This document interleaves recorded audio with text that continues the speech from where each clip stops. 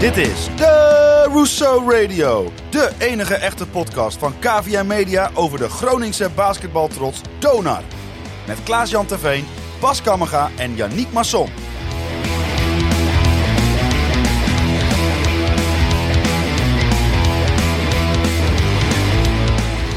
Vanuit de headquarters van KVM Media is dit jouw favoriete podcast over onze noordelijke basketbaltrots Donar.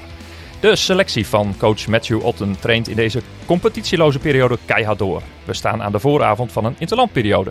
En we hebben weer eens een gast in ons midden. Niemand minder dan onze captain, Thomas Koenis, is aangeschoven. Dit is seizoen 2, aflevering 10 van de Rousseau Radio.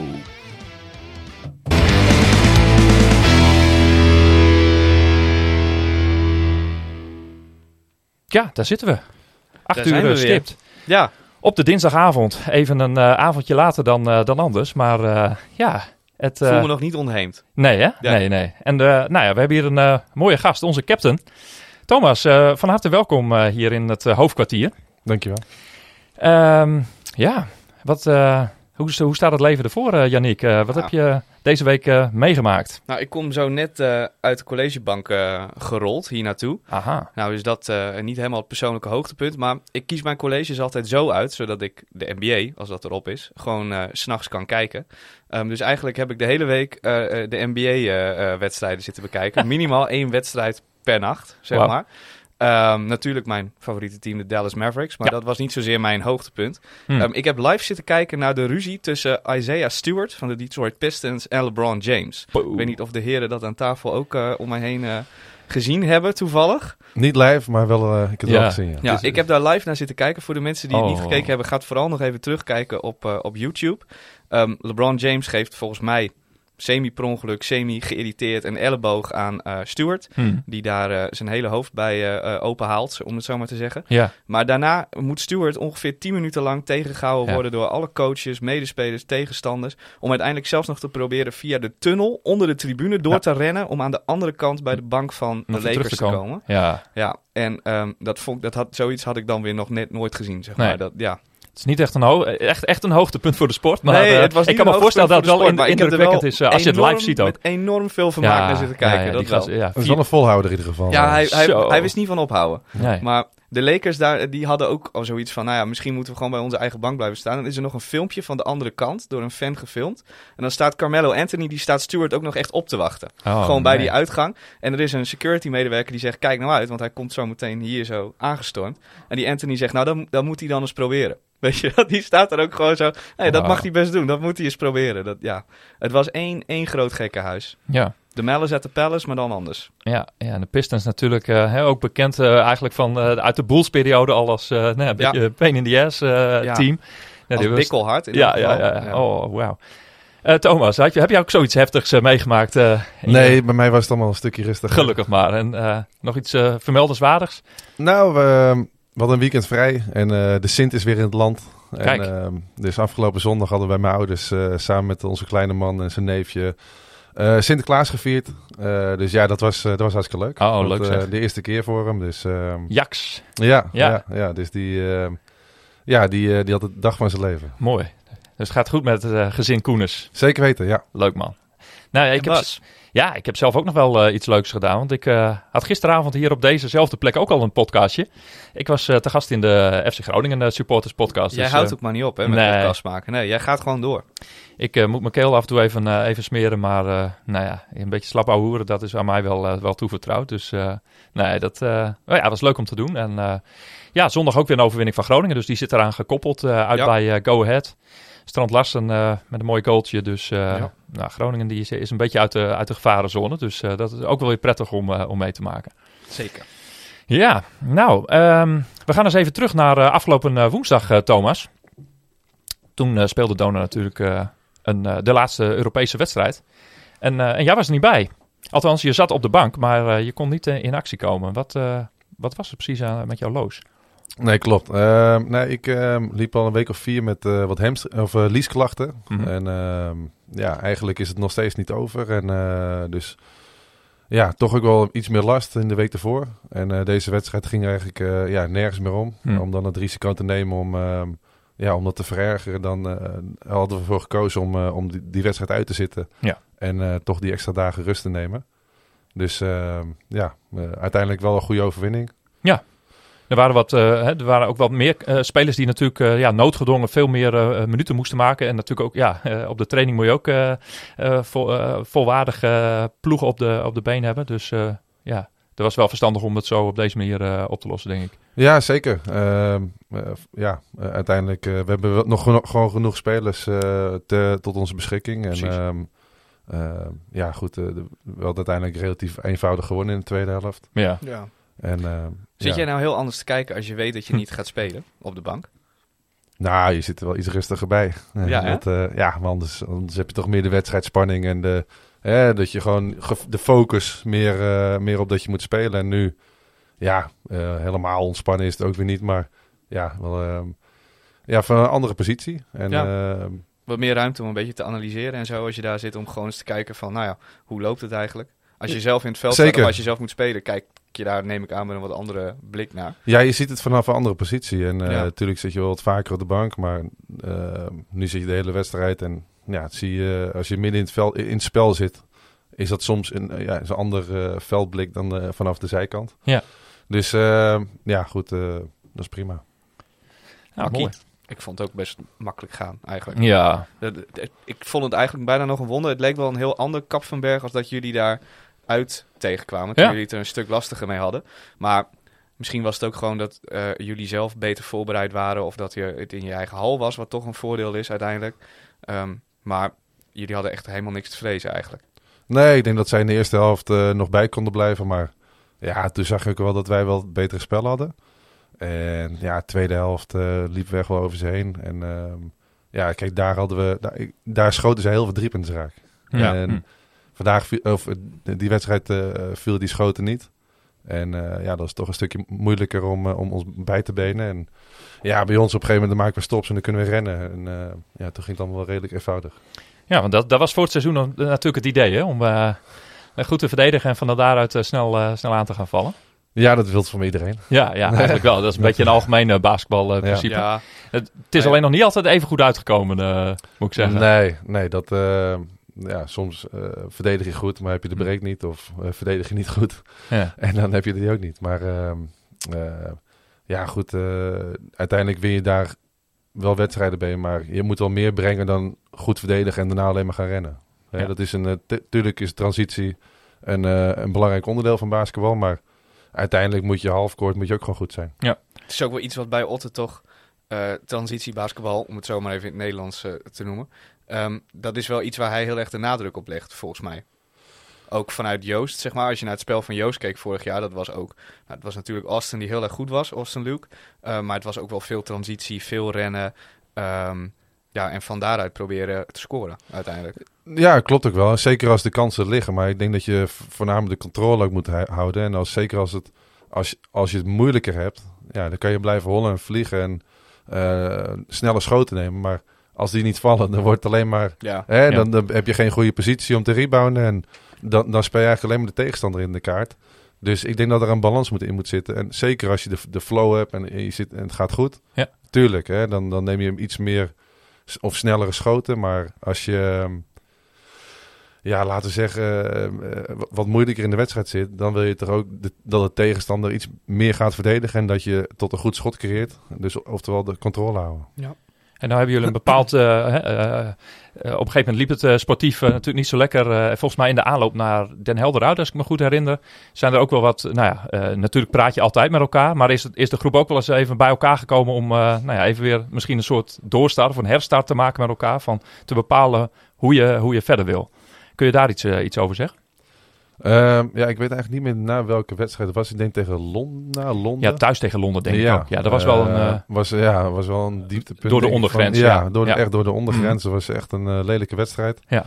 En de volgende dag hebben we met het hele team, inclusief de coach, hebben we de beelden bekeken. En ook onze inbreng en ook elkaar erop aangesproken van waar het aan ontbreekt. En hoe gaan we verder en wat moeten we beter doen? Want op deze manier gaan we gewoon niet ver komen. Nee. En toen heeft de coach inderdaad ook na die wedstrijd wel gezegd van iedereen moet in eerste plaats naar zichzelf kijken. Wat je zelf kan doen, niet naar elkaar wijzen. Natuurlijk moet je elkaar meehelpen, maar vind je dat er sindsdien iets veranderd is in hoe jullie op de vloer staan in de wedstrijd? Want dat is natuurlijk waar wij mee kunnen kijken. En op de trainingen, daar kunnen wij helaas niet zoveel van zien. Nee. Nou ja, ik denk dat in eerste instantie dat het niet naar elkaar wijzen is, maar wel van we moeten met elkaar op dezelfde golflengte komen. Juist. We zijn 12 verschillende spelers. En als je tegen 12... Die hebben allemaal misschien een andere blik op hoe het spel gespeeld moet worden. Ja. Maar uiteindelijk in het team moet je dezelfde manier van spelen. En dezelfde keuzes. Of in ieder geval dat we elkaar begrijpen op het veld. Ja. Dus dat is ten eerste heel belangrijk. En we zijn je bent een nieuw team. Ik denk dat er 6, 7 nieuwe jongens bij zijn. Ja. Dus je moet aan elkaar wennen. Ja, en dan zijn dat soort gesprekken wel nodig. En zeker na zo'n... Ook als je wint, dan moet je daar nog steeds mee bezig zijn. En nu, tuurlijk, er moest wat gebeuren. En ik denk dat we daarna wel misschien wat meer begrijpen, elkaar meer begrijpen. En ik denk dat het een zinvolle sessie was geweest, laat ik zo zeggen. Super. Nou ja, mooi. Dat heeft in ieder geval iets opgeleverd. Ik vind ook dat je het in het spel ook wel terug kan zien. Ja. Hè? Want wat vind jij ervan? Ik vind al een tijdje dat in het begin van het seizoen werd er heel erg geprobeerd om heel erg veel te gaan rennen. Als in dat zag je ook wel van Otto, omdat dat uit in zijn coaching, zeg maar, bij Joost ook al, dat hij dat graag doet met zijn teams. Mm-hmm. Alleen ik had het idee dat er soms een beetje in overdreven werd. En wat Thomas eerder al zei, het is wel fijn als je een beetje balans hebt. En juist op de momenten dat er niet gerend kon worden, dan ontbrak het bij Donar vaak een beetje aan overleg. Ja, en aan de rust even bewaren. Ja, en aan rust en gewoon dat iedereen duidelijk weet, oké, we hebben nu een halfcourt. Deze play gaan we spelen. Dit gaan we doen. Jij moet daarheen, jij moet daarheen. Ik vang de bal en uiteindelijk ga jij of jij gaat schieten. En tuurlijk, daarvoor spreek je dat soort dingen ook wel af. Alleen het leek wel alsof daarna dat soort dingen iets duidelijker werden voor iedereen. En dat iedereen een beetje beter doorhad wat de afspraken nou eigenlijk waren.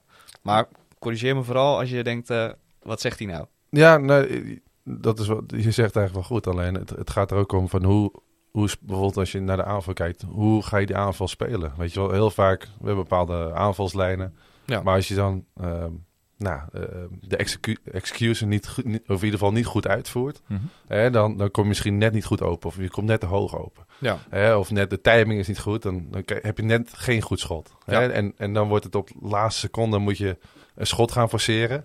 Ja, want dat blijft toch moeilijk in basketbal. Dat als één iemand net een stap te laat begint met lopen of net op het verkeerde moment insnijdt, dan is eigenlijk de hele aanval loopt al in het 100.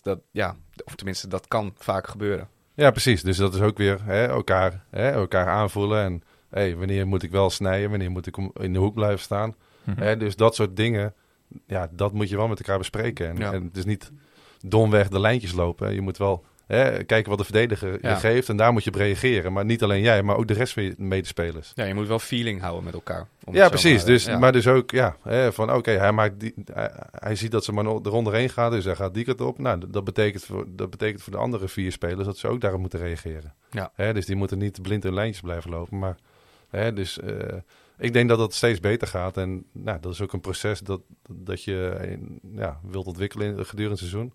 En dat wordt wel steeds beter. Ja, nou komen er 2 nieuwe jongens bij straks. 2 Amerikaanse jongens.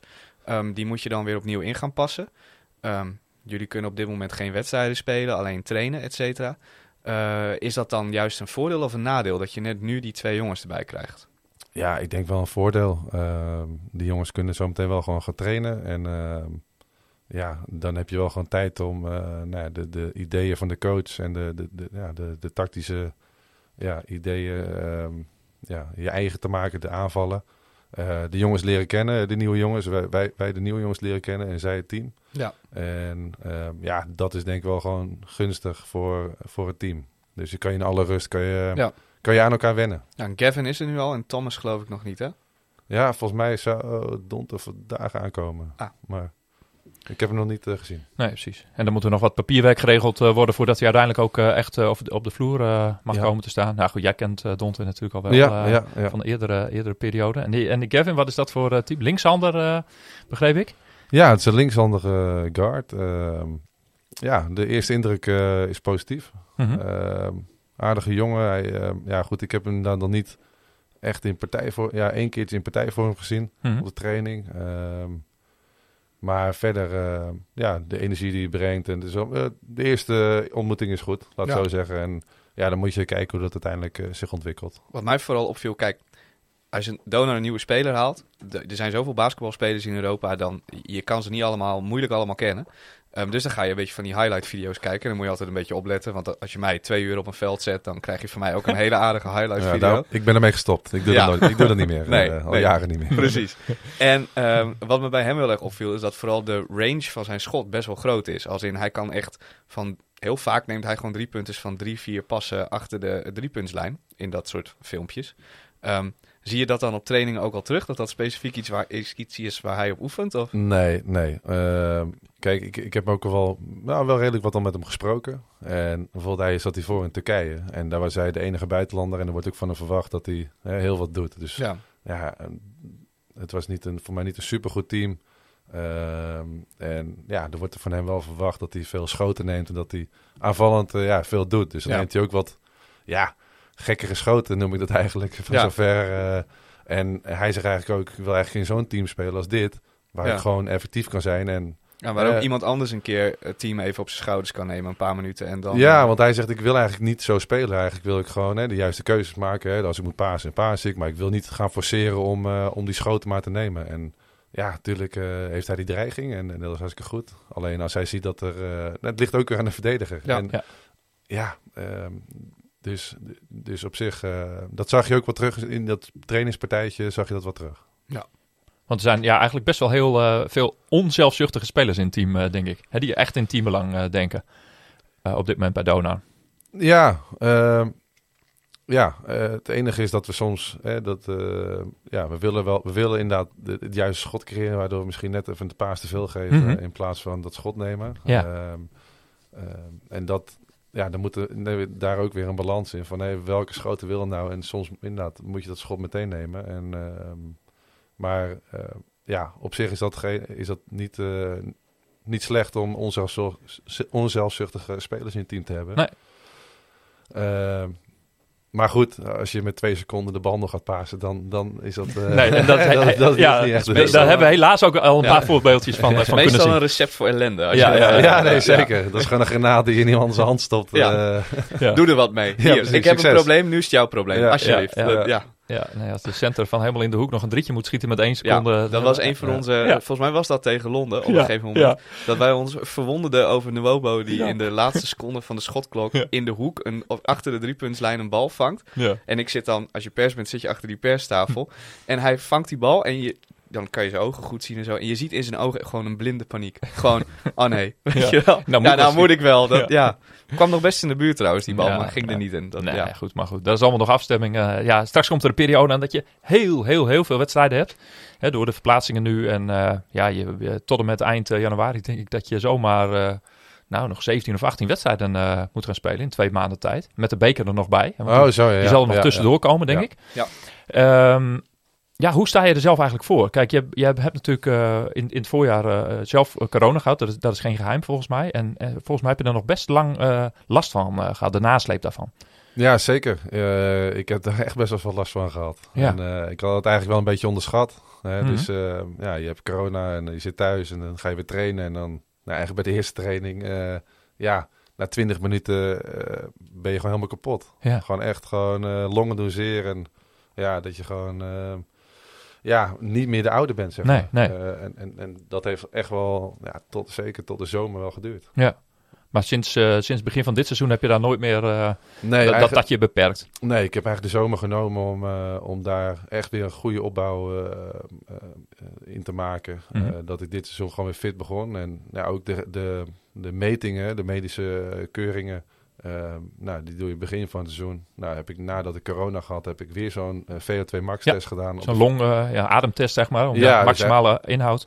Ja, precies. En daar kwam dus gewoon uit dat ten opzichte van het begin van het seizoen was het gewoon 25% verminderd. Mooi. Ja, zo. Ja, dat is echt heel veel. Dat is heftig, ja. Dus dan leef je echt behoorlijk wat in. Zo. in de laatste paar maanden waar het eigenlijk om gaat. Ja, en aan het begin van dit seizoen heb je die test weer gedaan? Ja, toen was hij op hetzelfde niveau. Oh, dat wel. Ja, dus eigenlijk heb ik gewoon een hele goede zomer gehad. En Ja. daar ook echt wel nadruk op gelegd. En ja, soms wil je te snel gaan. En zeker in een seizoen als je dan je wilt spelen en je wilt trainen. En soms ging het de dag hartstikke goed. Dan denk je, ik ben er weer. Je wil het team helpen, want vorig jaar was het natuurlijk ook... daar hoeven we nu niet helemaal weer heel lang bij stil te staan. Maar dat liep ook niet zoals je het had gewild. Nee. Uiteindelijk. Nee. En dan wil je inderdaad ook helpen. En je wilt op het veld zijn. En dan de ene wedstrijd, ene dag voel je... Nou, denk je, ik ben er weer. Alleen de 2 dagen na heb je gewoon zere longen. En gewoon helemaal kapot. En dat...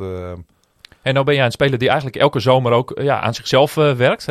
Op allerlei gebieden. Nu was het natuurlijk de hele focus gewoon fit worden. Kun je vertellen wat je in de andere zomers voor jezelf extra doet om beter te worden? Ja, dus het bestaat eigenlijk verschillende programma's. Uiteraard een krachtprogramma. Waar je echt gewoon wat spiermassa kan opbouwen. En daar heb ik een trainer uit Berg op Zoom. Van de periode dat ik daar heb gespeeld heb ik nog steeds contact mee. En die maakt elke zomer mijn schema's. Ja. En dat is een oud speerwerper. Ook echt wel goed. Top van Nederland. Dus dat vind ik echt top. Dus daar, als het goed is, dan is het goed. Ja. En dan blijft het terugkomen. Dan heb ik een fysio. Nou, mooi op de route naar Berg op Zoom in Dordrecht. Oké. Die is eigenlijk heel goed in het blessurepreventie stukje. Dus dat is eigenlijk van, waar zitten nou je zwakke schakels? En daar krijg je soms oefeningen voor om dat te verbeteren. Ja. Om zodoende toch minder blessuregevoelig te zijn en de zwakkere plekken van tevoren preventief aan te pakken. En dan heb ik in Den Helder heb ik een looptrainer. Dus daar werk ik dan 2-3 keer in de week mee. Voetenwerk, conditie. En dat is soms op het strand, soms of meestal in de zaal, maar soms op het strand. Ja. En daarnaast ben ik bijvoorbeeld afgelopen zomer ook met Tom Koopman, die bij Den Helder speelde. Ja. En we hebben veel ook gewoon in de sporthal getraind met basketbal. Lekker met z'n tweeën, toch met de bal erbij. Je kan niet de hele zomer zonder bal, toch? Nee. Het is wel, kijk, de focus ligt wel ook veel op het, zeker deze zomer was veel fysiek. Maar goed, daarnaast uiteraard ook met de bal. Ja. Het zijn wel aardige ritjes dan in de zomer. Je maakt wat kilometers. Ja, Den Helder naar Berg op Zoom, naar Dordrecht, naar Den Helder en weer terug. Ja, maar dat is dan wel, dat doe ik dan 1 keer in de 2 weken ongeveer. Ja. Dus dan, verder in de zomer zijn we vrij. In ieder geval vrij, hè? Dus je hebt best wel wat tijd. En het is 200 kilometer. Maar moet je nagaan hoe goed ze zijn om dat ervoor over te hebben. Ja, precies. Ja, precies.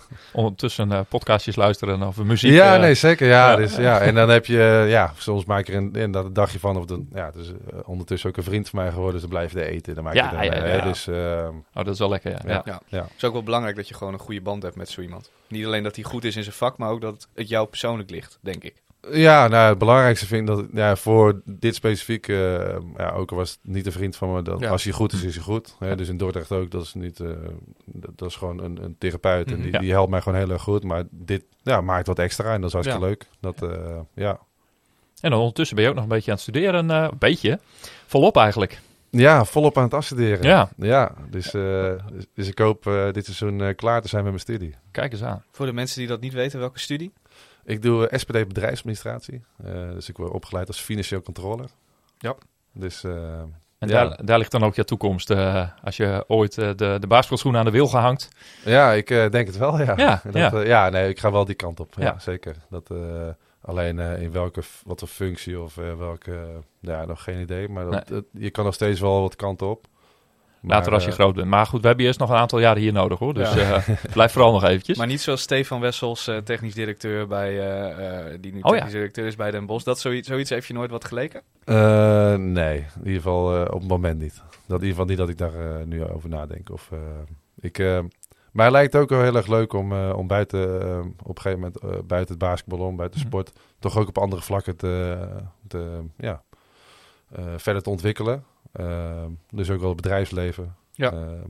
Gewoon even iets totaal anders. Dat je dan, op een gegeven moment ben je er dan klaar mee, zeg maar. En dan ga je iets anders doen, ga je daarin ontwikkelen en dan... Ja, precies. Dus gewoon op een andere manier. En goed, je weet nooit wat de toekomst brengt natuurlijk. Maar hoe ik er nu over denk is als ik ooit stop, dat ik wel het bedrijfsleven inrol. Ja. En op die manier ga uitvinden wat ik echt leuk vind. Ja. Leuk zeg. Deze podcast heet The Russo Radio. En de naamgever heeft een boodschap voor je. Daar gaan we nu even naar luisteren. What up, TK? JD here. Wil jou vertellen dat ik en de club we zijn trots over wat je hebt die laatste jaren gedaan. De kampioenschap. Schapen, de awards, de selflessness, de dingen je hebt gedaan op de vloer en buiten het veld. Ik denk je bent een belangrijke deel van de Donar-familie. Dus dank je wel voor alles. En ik hoop zometeen om weer jou te zien. Nou, leuke woorden, hè? Ja, mooie woorden. Ja, het is net alsof je afscheid neemt. Laten we daar geen misverstand over bestaan. Dat is nog lang niet zo. Maar toch leuk om dat van oud teammate te horen. Zeker gelovend ook. Mm-hmm. Jason. Ja, zeker. Maar ik denk dat Jason en ik altijd wel gewoon een goede band hebben gehad op het veld. En ook daarbuiten. We konden elkaar wel waarderen, laat ik zo zeggen. We hadden dezelfde ideeën en gedachten over het spelletje. Maar laatst natuurlijk wel het afscheid van JD nog. Ja. En toen trof ik jou na afloop ook nog in de BBC-ruimte samen met hem. Dus dat was toch weer even... dat was een lange tijd dat je hem niet gezien hebt, denk ik. Ja, ik had hem tussendoor wel eens een keer gezien. Oh ja. Ik had hem beloofd om ook zeker nog een keer bij hem langs te komen. Alleen elke keer als ik hem zie, dan zeg ik kom binnenkort bij je langs. Maar je weet hoe dat gaat. Even een afspraak maken, even naar Haakstede. Precies, ja, 100%. En dat is niet omdat ik die wil, maar je weet hoe dat dan gaat. Ja, nee, maar ik weet van hem. Hij is hartstikke druk met van alles en nog wat. En jij ook. Ja, natuurlijk. Ik ook. En het is gewoon, met dat soort dingen moet je eigenlijk gewoon een datum prikken. En dan dat komt zeker goed. Die tijd komt zeker nog wel, denk ik ook. Hey, we hadden ook een aantal luisteraarsvragen, zoals bijvoorbeeld Cora. Die vroeg hoe jij jouw rol als aanvoerder, als captain hier invult in Groningen. Wat is dat? Wat is dat bijzonder? Hoe doe je dat? Nou, het is zeker, je bent wel trots dat je captain van Donar mag zijn. En eigenlijk is het ook, hoe zeg je dat, zeker de nieuwe jongens, probeer je ook gewoon de Donar in de tijd meer uit te stralen. Ja. En dat zij dat ook gewoon op dezelfde manier gaan, in ieder geval dat ze gaan begrijpen hoe wij bij Donar doen en hoe we daarmee omgaan. En onze normen en waarden. En daarnaast is gewoon het goede voorbeeld geven. Ja. Dus niet per se... het is, hoe zeg je dat? Ik ben gewoon mezelf. Ja. En wat zijn dan de jongens waar jij dat van opgepikt hebt? Ja, ligt misschien heel erg voor de hand, maar JD zou kunnen denken, Arvin Slachter, dat soort jongens. Ja, je noemt ze al inderdaad. Ja. Maar ook Teddy Gibson. Ja. Dat is gewoon dat soort jongens, die hebben dat ook. En dat is ook gewoon, was algemeen, of gemeengoed geworden. Hè? Mm-hmm. Gewoon hoe wij spelen, dus ook gewoon... dus als er iemand open staat, dus het is niet aan jezelf denken. Dus proberen op de juiste manier te spelen. Ja. Is het meer een soort van iets waar je ingroeit voor jouw gevoel? Dus dat je niet zozeer ermee bezig bent van, nu ben ik ineens aanvoerder, maar dat je misschien daarvoor eigenlijk al wel hetzelfde deed, alleen dat het dan later aanvoerder is gaan heten. Ja, eigenlijk wel. Ja. Dus dat je... soms spreek ik ook jongens aan, ook al ben je geen aanvoerder. Dat hoeft niet alleen maar de aanvoerder te doen. Ja. Hè? Dus, of aanspreken. Het is gewoon met elkaar over dingen hebben. Met elkaar bezig zijn eigenlijk. Precies, ja. Dus, en eigenlijk, dat is niet alleen maar de rol van de aanvoerder. Dat is eigenlijk voor iedereen. En als aanvoerder doe je daar zeker volop aan mee. Nou, als je nou binnen deze groep kijkt, welke jongens naast jou zie jij nog meer een beetje als de leiderstypes, zeg maar? Nou ja, dat is Arsten. Ja. Maar goed, die speelt nu niet. Dus dan wordt het toch automatisch een stukje minder. Ja. Arsten pakt de technische fout op de bank, dus, terwijl hij niet speelt. Dus maar goed, ook al speelt hij niet, is hij even goed wel hartstikke belangrijk. Hij ziet het spelletje wel en hij is daarmee bezig. En hij spoort de jongens aan. En, dus dat is gewoon hartstikke goed. Dus voornamelijk hij, maar ook bijvoorbeeld andere jongens die gewoon hele goede profs zijn. Bijvoorbeeld Leon. Dat zijn gewoon, of Amanse, hè, die is misschien niet verbaal aanwezig. Bijvoorbeeld Amanse, maar nou ja, goed, dat is gewoon een voorbeeldprof. Hè, die zo gefocust elke Lead dag. by example. Ja, precies. Ja. Hè, dat is mooi. Ja, ik zie al met een schuin oog kijken. In het basketbal heb je natuurlijk geen aanvoerdersband. Oh. Maar nu heeft FC Groningen heeft dit weekend een speciale actie gehad. Kijk, ik zal hem even naar je toeschuiven. Dat is om aandacht te vestigen op de aardbevingen hier in de provincie. Dus het is de provincievlag met een seismografische afbeelding daarin. Dus die wou ik graag aan je overhandigen om dat verhaal ook onder de aandacht te brengen. Om bij de volgende wedstrijd om te doen. Nou ja, als dat zou kunnen. Of misschien kunnen we sowieso na deze uitzending even een afbeeldingje, even een fotootje maken voor op de socials. Hè, om daar aandacht voor te vestigen. Want dat is natuurlijk nog steeds iets wat in deze provincie enorm leeft. Dat er hier in de stad merk je er eigenlijk heel weinig van. Maar je ziet de gestutte huizen in de provincie al jaren staan. En dat... drijft die mensen al jaren tot wanhoop. Dat is een beetje... ik kan me voorstellen. In de provincie, ik vond een van de meest opvallende tweets die ik van de week zag, was iemand die had een nieuwsberichtje dat in de provincie Limburg, en niet dat het ene probleem erger is dan het andere, zo bedoel ik het niet, maar in de provincie Limburg heb je de overstromingen gehad. En die mensen zeiden, we wachten nu al 4 maanden op ons geld. Iemand zei, ik heb een gestutte muur. Ik wacht al 8 jaar op mijn geld ongeveer. Ja. Dus wend er maar vast staan. En zo zitten de mensen er een beetje in. Zo cynisch inmiddels. Het is wat het is, maar het is toch altijd goed om het eventjes onder de aandacht te brengen. Ja, zeker weten. Nou, mooi dat we daar even bij stil konden staan. Dan heb ik nog even een luistersvraag van Bert. En die vroeg zich af wat eigenlijk een beetje het verschil is in de aanpak van de coach Braal en coach Otten. Kun je daar vraag je me van. Ja, hele moeilijke gewetensvraag misschien ook wel. Maar of je mag ook beantwoorden wat jij van de stijl van Otten vindt. En wat je daar de belangrijke punten in ziet. Nou ja, inderdaad, waar we het net al over hadden. Dus ik denk dat de focus net ook wel ligt op het snel aanvallen. Toch ook wel soms snelle schoten nemen. Bralen is daar iets minder van. Dus die wil eigenlijk gewoon de controle en eigenlijk langere tijd nemen. Tenzij je natuurlijk een open lay-up hebt en fast break. Ja. Maar eigenlijk, het komt nog niet allemaal tot uiting natuurlijk. Tot op heden. Eigenlijk zijn er ook wel gewoon overeenkomsten in verdedigen.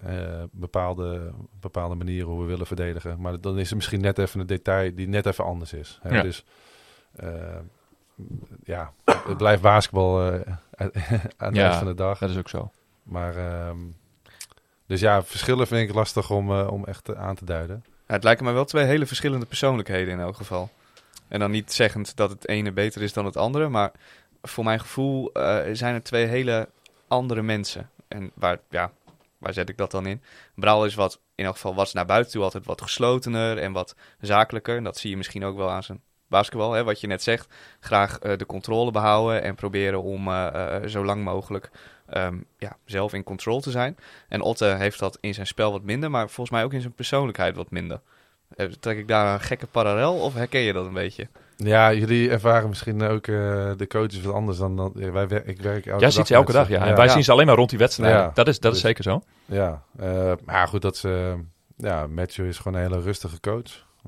Die ook heel veel, hoe zeg je dat, verantwoordelijkheid bij de coach of bij de spelers legt. En eigenlijk is er een hele relaxe sfeer. Maar dat was bij Braal ook zo, weet je. Dus ook daar weer, wat voor... Natuurlijk zullen ze wel verschillende karakters hebben.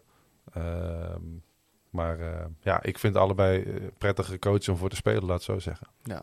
En ik heb met beide een goede band. Ja, goed om te weten. Er was nog een luisteraarsvraag van Hein. En daar hadden we het voor de opname ook eventjes over. Van, ik vond hem wel lastig om in te vullen. Wij hebben hier zelf even over nagedacht. Maar wij vonden het heel moeilijk. Dus wie vind jij op dit moment van de jonge Nederlandse centers misschien wel een opvolger voor jou in de toekomst?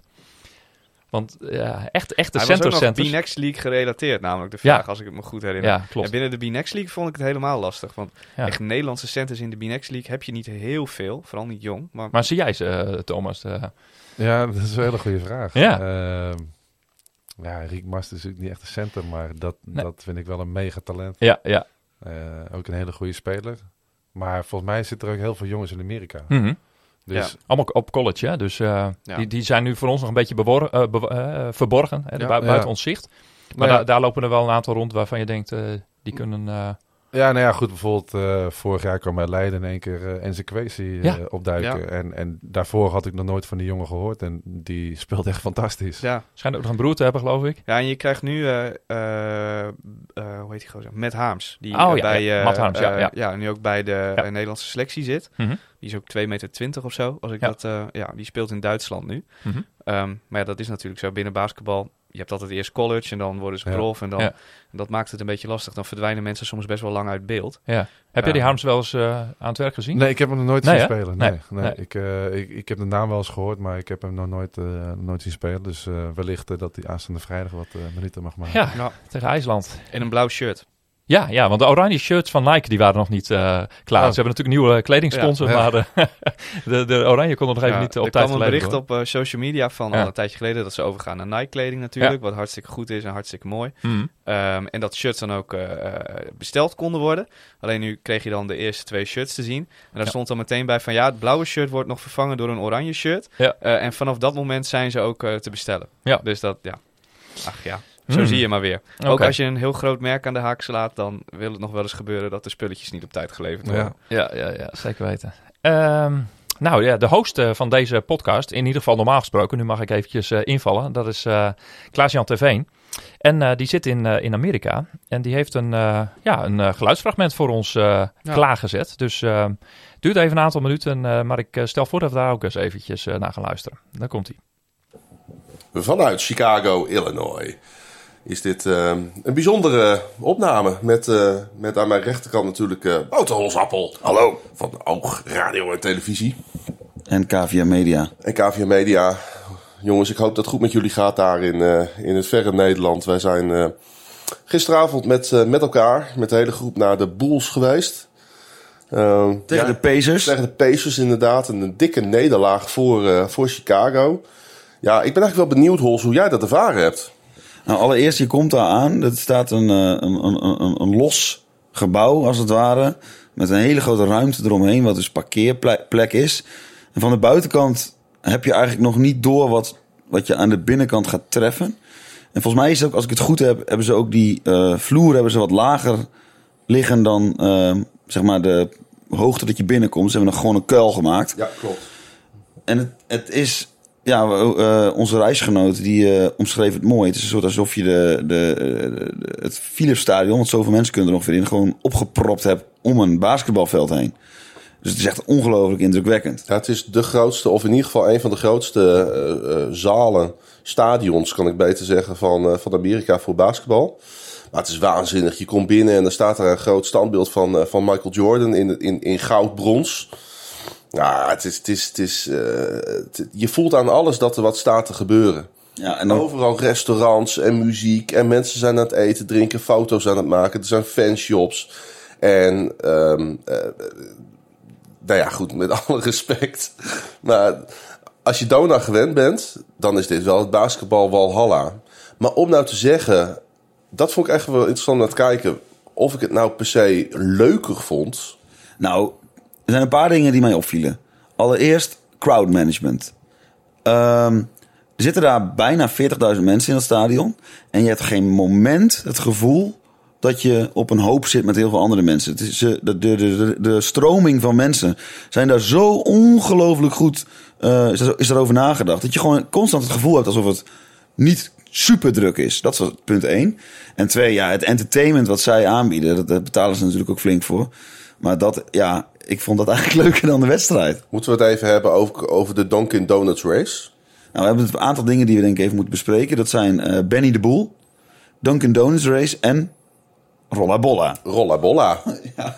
Rolla Bolla was ongekend. Dat is een man die kan op een stuk PVC-buis. En daar zet hij dan een plankje op. En dan kan hij daarop balanceren. Maar dat doet hij niet op 1 PVC-buis. Dat doet hij op meerdere. Dat gaat hij dan stapelen. En dan gaat hij daar kunstjes op doen, acrobatische kunstjes. En op het eind neemt hij ook nog zijn zoontje op zijn schouders. Dat je denkt, als dit misgaat, dan zijn wij getuigen geweest van een kindermoord. Nou, ik denk in Nederland was de kinderbescherming was daar niet blij mee geweest. Maar bottom line is, en zonder inderdaad alles nu erbij te halen, dat is ook niet nodig. Entertainment echt top. Maar het doet wel een heel klein beetje af aan de sport. Natuurlijk, want ik heb bijna het idee dat de meerderheid van de mensen komt voor de entertainment in plaats van voor de sport. Ja, maar je moet ook niet vergeten dat gisteren hebben wij wel een beetje pech gehad. Want de Bulls spelen eigenlijk een heel goed seizoen. Ze hebben met DeMar DeRozan echt een ster erbij. En de rest van het team klopt ook gewoon eromheen. Ja. En die speelden gisteren gewoon hun allerslechtste wedstrijd van het seizoen. Ja, dat is absoluut waar. Maar het was geweldig om bij te zijn. Nou, misschien dan even de rest. We zijn nu een paar dagen in Amerika. Nou, de Dunkin' Donuts race, die mag je wel... Ja. Oké, ik ga het uitleggen. Dunkin' Donuts, dat is natuurlijk een keten hier. Daar kun je koffie en donuts krijgen. En wat gebeurt er dan? Dan gaat op het grote scherm. Dan komt er een wedstrijd tussen de witte koffie, de donkere koffie en de donut. En dan moet je als publiek kiezen wie je denkt wie die gaat winnen. In Amerika kun je dat dan ingeven in je telefoon. En als je dan wint, dan win je een gratis donut. En bij de Chicago Bears een dag eerder was het ook al de Dunkin' Donuts race. Toen had ik hem goed. En ik had hem bij de Bulls weer goed. Dus ik ben undefeated als het gaat om de Dunkin' Donut race. 2-0. En dan had je nog Benny de Boel, dus de mascotte. Ja, die is wel ongekend. Dat is ongekend. Staat ook wel bekend trouwens als de allerbeste mascotte van Amerika. Schijnt ook 2 ton per jaar te verdienen. Ja, die verdient meer dan het zorgpersoneel, zeg maar. Ja. Maar die was, misschien moet je... Mensen, zoek gewoon een filmpje op, want ik kan het wel gaan uitleggen, maar dat heeft geen zin. Nee. Over het basketbal wou ik nog even zeggen, dat is misschien ook wel leuk, want Thomas Koenis is dus de gast. Ja. Ik heb heel erg genoten qua basketbal van Miles Turner van de Pacers. Zo, die was goed, hè? Die slaat gewoon ballen uit iemands handen. Die is ook voor mij een van de beste blokker van de NBA. Ja, en hij is een beetje een slang. Ja. Hij swirlt een beetje door die verdediging heen.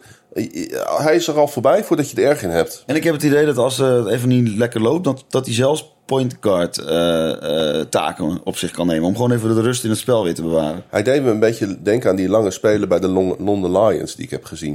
Ik denk dat Yannick wel weet wat ik bedoel. Ja. Nee, het was echt het was waanzinnig. Ik ken al die spelers niet. Ik ben geïnteresseerd in Nederlands basketbal, niet in de NBA. Maar we hebben fantastische dingen gezien. Het gemak waarmee ze die 3 punten in het netje leggen is ongekend. Echt ongekend. Het is van zo'n hoge kwaliteit. Nou, ik vind vooral wat ik van echt een zeg maar onderscheidende kwaliteit vind ten opzichte van wat ik bijvoorbeeld bij Donar zie, is hoe DeMar DeRozan gewoon zeg maar penetreert, indribbelt en dan gewoon met 1 simpele stepback en die tweetjes die hij dan schiet vanaf halverwege. Ja, dat is gewoon, je bijna niet te verdedigen. Nee, het is heel knap, want je bent uit balans, hè. Je staat op je hielen natuurlijk. En waarschijnlijk zegt Yannick zit nu te luisteren en die denkt van, nou, het is wat te verdedigen. En dat deden ze ook goed. Ja, maar Yannick heeft er echt kijk op. En ik niet. Ik heb gewoon lekker onderuit gezakt gezeten. Weet je, een dag eerder zat ik bij de Chicago Bears tegen de Baltimore Ravens. Nou, dan giert iedere zenuw door mijn lijf, omdat mijn team speelt. En ik moet zeggen, het draait ook als je naar een NFL-wedstrijd gaat, draait het meer om de sport. En veel minder om de entertainment. Want dat is toch America's game. American football.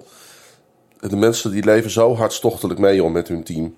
Het is ongekend. Die Chicago Bears ook weer, joh. Die verliezen dan van de backup quarterback van de Baltimore Ravens. En dan gaat een heel stadion gewoon schreeuwen om het ontslag van de coach. Ja, en dat niet alleen. Zelfs bij de Chicago Bulls. We zitten inderdaad gisteravond bij de Bulls. En wat gebeurt er op een gegeven moment in het 4e kwart? Er begint een heel vak om het ontslag van de coach. Fire Nagy. Ja. Fire Nagy. Moet je nagaan dat je bij Donar zit en dat het publiek dan gaat zingen, buis rot op, buis rot op. Dat is wat er gebeurde. En ja, het is wel echt een sportstad, dat Chicago. Maar ze zwelgen, hoe noem je dat? Ze zwelgen wel in zelfmedelijden. Dat gevoel heb ik wel heel erg. Maar is het hier mooi of is het hier mooi, Hols? Ja, het is geweldig. Ja, ik heb nog nooit eerder een wereldstad gezien. Nee. Van deze proporties. Dus voor mij is het echt waanzinnig. En ook die sportcultuur vind ik echt geweldig om mee te maken. Ja, het is die sportbeleving is hier zo omgezet in... zeg maar Iedere bar die je binnenloopt, daar hangen 18 schermen. I kid you not. 18 schermen met alleen maar sport. Ja. De hele dag. En als je ziet elke 3 minuten wel iemand lopen met iets van merchandise van een van de clubs hier. Ja, ze hebben het zo goed, hebben ze het vermarkt, zeg maar.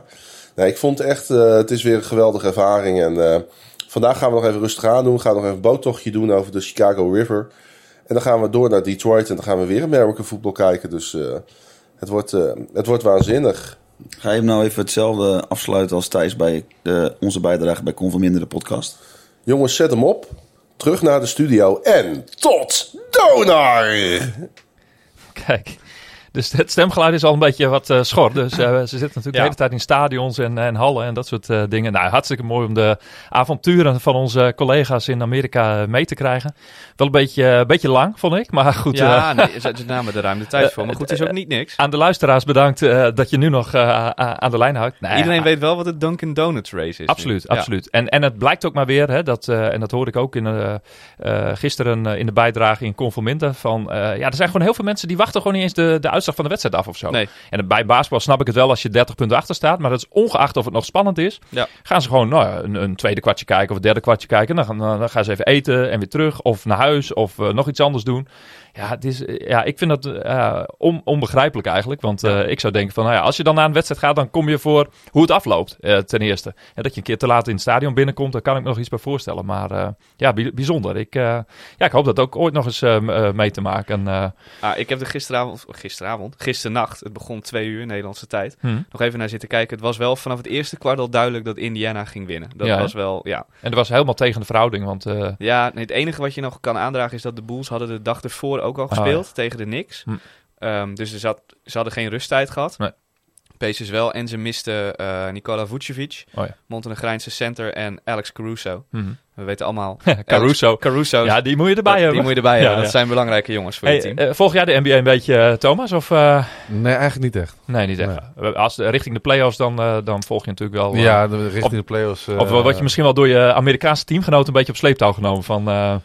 Ja, meestal begin van de play-offs, dan wordt het allemaal iets interessanter. En nu zijn het heel veel wedstrijdjes. En het zijn er vaak op tijden dat ik lig te slapen. Ja, nou gelukkig maar. Dat is ook belangrijk. Ik zie wel eens een samenvatting van sommige wedstrijden. Maar niet dat ik het echt op de voet volg. En heb je dan in de play-offs pak je dan een favoriet? Of kijk je gewoon naar mooie acties of interessante spelers?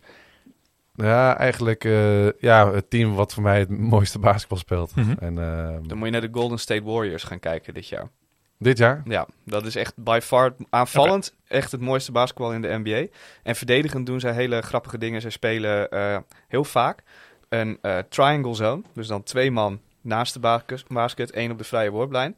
En dan 2 mensen laten ze gewoon de 2 beste spelers van de tegenstander guarden. En op de een of andere manier werkt dat voor hun bijna altijd. En dan spelen ze ook zonder center. Dan staat er gewoon, dat doen ze als de kleine line-up op de vloer staat, dan doen ze dat. En dat, op de een of andere manier werkt dat.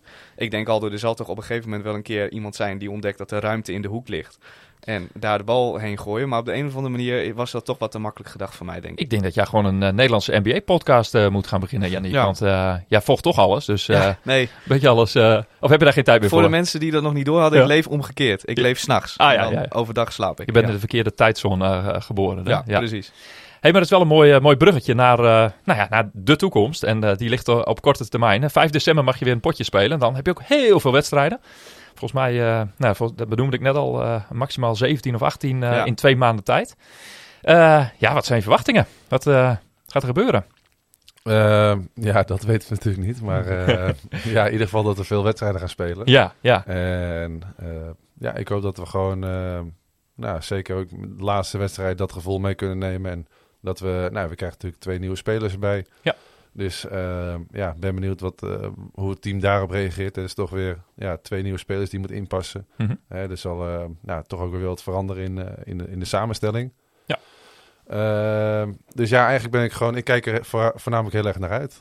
Veel wedstrijden spelen, dat is altijd leuk. En het zal druk worden. als iedereen fit is bij jullie, hoe ver schat jij dan in dat jullie moeten kunnen komen in zo'n B-Next competitie, in die playoff serie?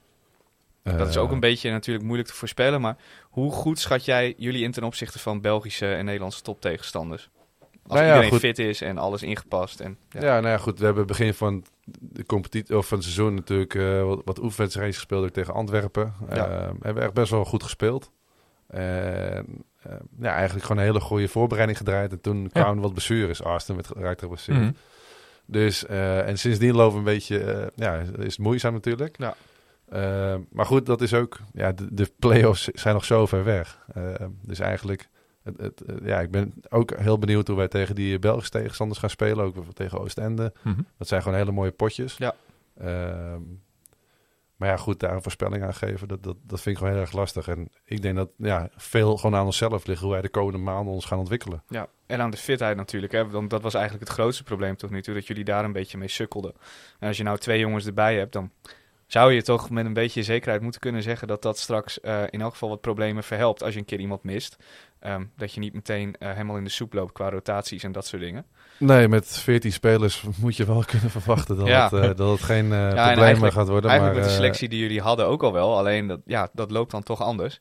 Dus dat levert. Maar ook gewoon wel een sleutelspeler. Hè? Arsten, die is gewoon voor dit team, eigenlijk is het team om hem heen gebouwd. Ja. En ik vind hem ook echt...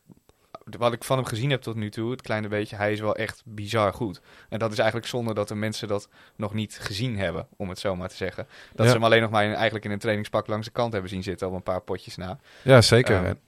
En dat is gewoon, voor mij is hij gewoon heel belangrijk voor deze ploeg. En doordat hij is weggevallen, moeten andere jongens op andere posities spelen. Waardoor, als je niet op je favoriete positie speelt, dan is het toch een beetje wennen en toch een beetje kijken hoe... Dan speel je denk ik niet optimaal. Mm-hmm. Dus ik hoop gewoon heel erg dat hij ook weer fit wordt. En dan denk dat we gewoon nog een heel leuk seizoen kunnen krijgen. Ja. Mooi. Heb jij nog prangende vragen voor Thomas? Nee. Nee? Volgens mij hebben wij het meeste wel... Meeste, ja. Ja, de aankomend weekend natuurlijk, interlandperiode. Ja. Dat was nog eentje die op ons lijstje stond. Daar hebben we ook nog inderdaad. Nederland-IJsland, vrijdagavond. Ja. En Italië-Nederland op maandagavond. Ja. Alles op Ziggo, geloof ik, hè? Dus dat is tegenwoordig wel mooi. Jullie komen ook op Ziggo in de play-off fase en in de cross-border fase. Ja, elk weekend komt er een wedstrijd uit de B-Next League op Ziggo, op het open kanaal, op 14. Ja, dus specifiek elke keer jullie, dat denk ik dan weer niet. Maar in elk geval, er zal een aantal keer zal het zo zijn. Dat is goed. Ja. Zeker die B-Next League, maar ook, ik denk ook onze Europese wedstrijden in de afgelopen jaren kwamen ook veel op Ziggo. En dat was wel super. Ja. Hoe meer aandacht, hoe beter. Ga je dan vrijdag ook kijken naar hoe Nederland het doet? Ja, zeker weten. Speciale aandacht natuurlijk voor Leon. Ja, zeker. En andere oude ploegmaatjes misschien?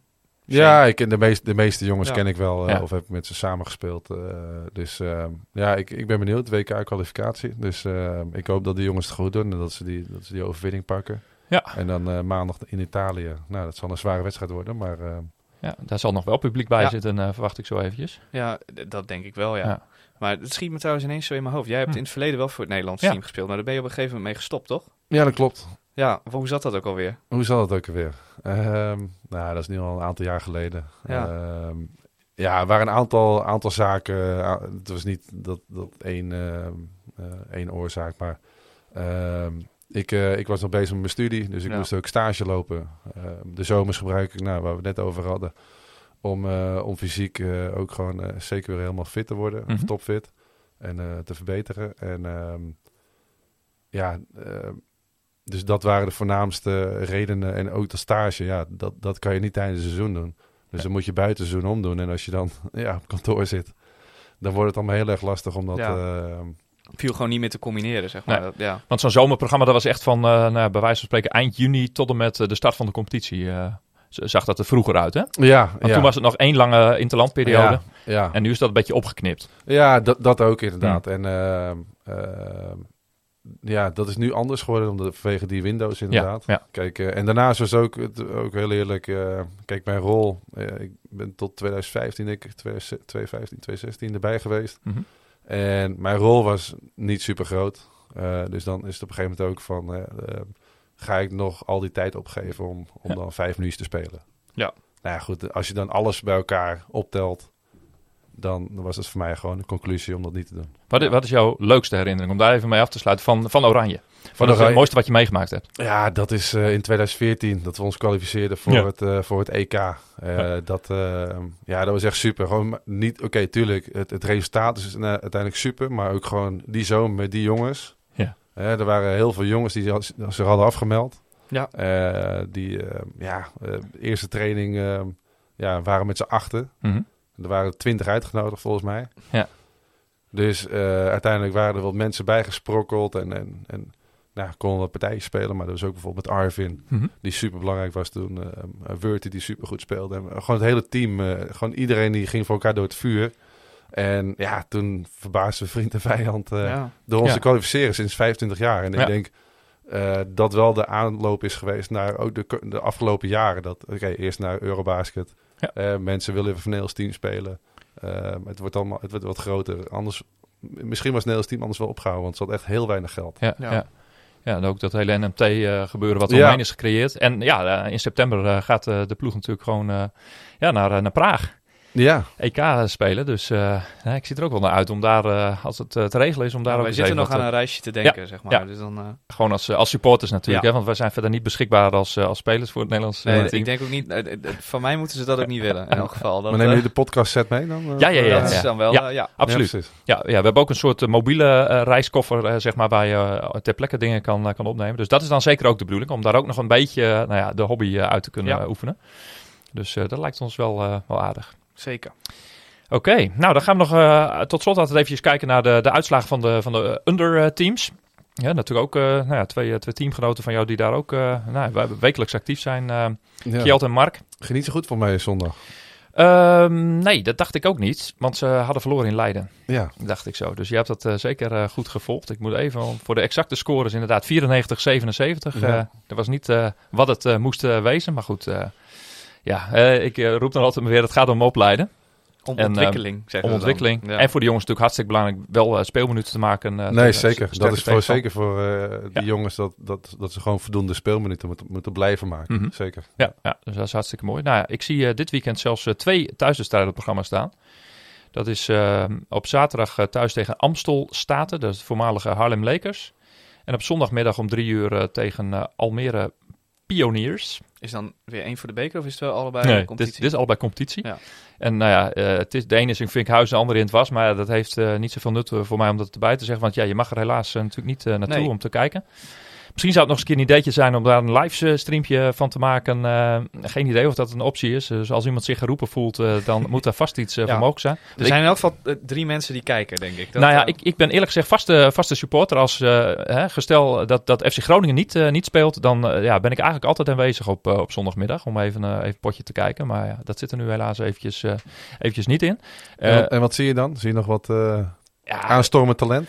Ja, ik vind het sowieso altijd leuk om naar Kjeld te kijken, om dat ook te volgen. Kjeld heeft daar dan een hele andere rol, hè? Die is in één keer de man die het moet doen. Daar. En dan, dat is wel grappig. Vind ik leuk. En ook, Piet Miller, de coach, dat is alleen ook al een bezienswaardigheid af en toe om te kijken. Maar verder is dat lastig om te voorspellen welke jongens het nou uiteindelijk ooit gaan halen. Ja. En als ze echt goed genoeg zijn, dan zitten ze natuurlijk ook al bij het eerste team. Maar ik vind sowieso de energie die ook in dat team zit, dat zie je wel dat het eigenlijk in de hele clubcultuur zit opgesloten. Dus, maar het zijn jongens die graag willen natuurlijk. Die zitten allemaal bij RTC, trainen heel veel in de week. Ja, die trainen nog meer dan jullie eigenlijk. Met jullie hebben we iets meer wedstrijden. En, ik denk dat zij zo 7 keer in de week op de vloer staan. Dus de onder 18 die had wel gewonnen van Joost United 57-51. En daar zie ik even geen wedstrijd op het programma staan voor dit weekend. Dus die hebben even een weekje rust. Het zal wel een bekerprogramma zijn. Dan komen we zo langzamerhand aan het einde van deze uitzending. Heb je een beetje naar je zin gehad? Ja, zeker. Ik vond het hartstikke gezellig. Super. Ja. Nou, leuk. Heel hartelijk bedankt voor je komst naar de studio. Graag gedaan. En wie weet zien we elkaar snel weer in Martini Plaza. Dat zou sowieso het leukste zijn. Ja, ik mag er gewoon in met mijn perskaart. Jij bent als pers... zit jij gewoon lekker langs de lijn voor Oog Radio. Ja. Ik moet nog even, denk ik, iets langer geduld hebben voordat ik jullie weer in het echt mag zien. Maar wordt op de stream luid gevolgd en ook aangemoedigd af en toe wel eens. Ja, maar goed, voor ons, voor jullie natuurlijk ook, maar voor ons ook, het is gewoon waardeloos. Ja. Het is gewoon spelen in zo'n grote lege hal. Ja. Maar goed, voor mij is daar al genoeg over gezegd. Ja, zeker. Maar het blijft toch al door een vreemde gewaarwording. Zeker omdat je laat zeggen, een paar weken geleden, dat het gewoon nog behoorlijk vol zat. Ja. En toch ook prettig om dat wel weer even ervaren te hebben, denk ik ook. Zeker. Als deze situatie nu al 2 jaar zo was, dan werd het soms misschien wel een beetje wezenloos. Maar het is ook waar je het voor doet, toch? Het is voor dit soort zalen wil je spelen. En als hij dan leeg staat, dan... Ja, en ook de interactie die wij met elkaar hebben, wij als supporters en jullie als spelers. Ja, dat is natuurlijk ook een van de dingen waar Donar ook bekend om staat. En daar hebben we eventjes aan kunnen proeven. En ik weet zeker dat we dat in het nieuwe kalenderjaar nog weer ruim gaan goed maken. Hoe lang we moeten wachten, daar kunnen we alleen maar over speculeren. Ik ga de eindtune instarten. Want dat is hem. Ja. Dan wil ik de luisteraars bedanken. En je kunt ons volgen op Twitter. Yannick via Yannick Masson. Klaasie's avonturen in Amerika via Klaasie Grun, /SN. En mij via Donar 2014. De Russo Radio is op Twitter, Facebook en Instagram te volgen via @DonarPodcast. Je kan je op deze podcast abonneren in je favoriete podcast app. De Russo Radio is een productie van KVM Media. Volg hen via KVM Media. En neem een kijkje op kvmmedia.nl. Dit was seizoen 2, aflevering 10 van de Russo Radio. En in deze barre tijden blijven we het roepen. Tot Donar!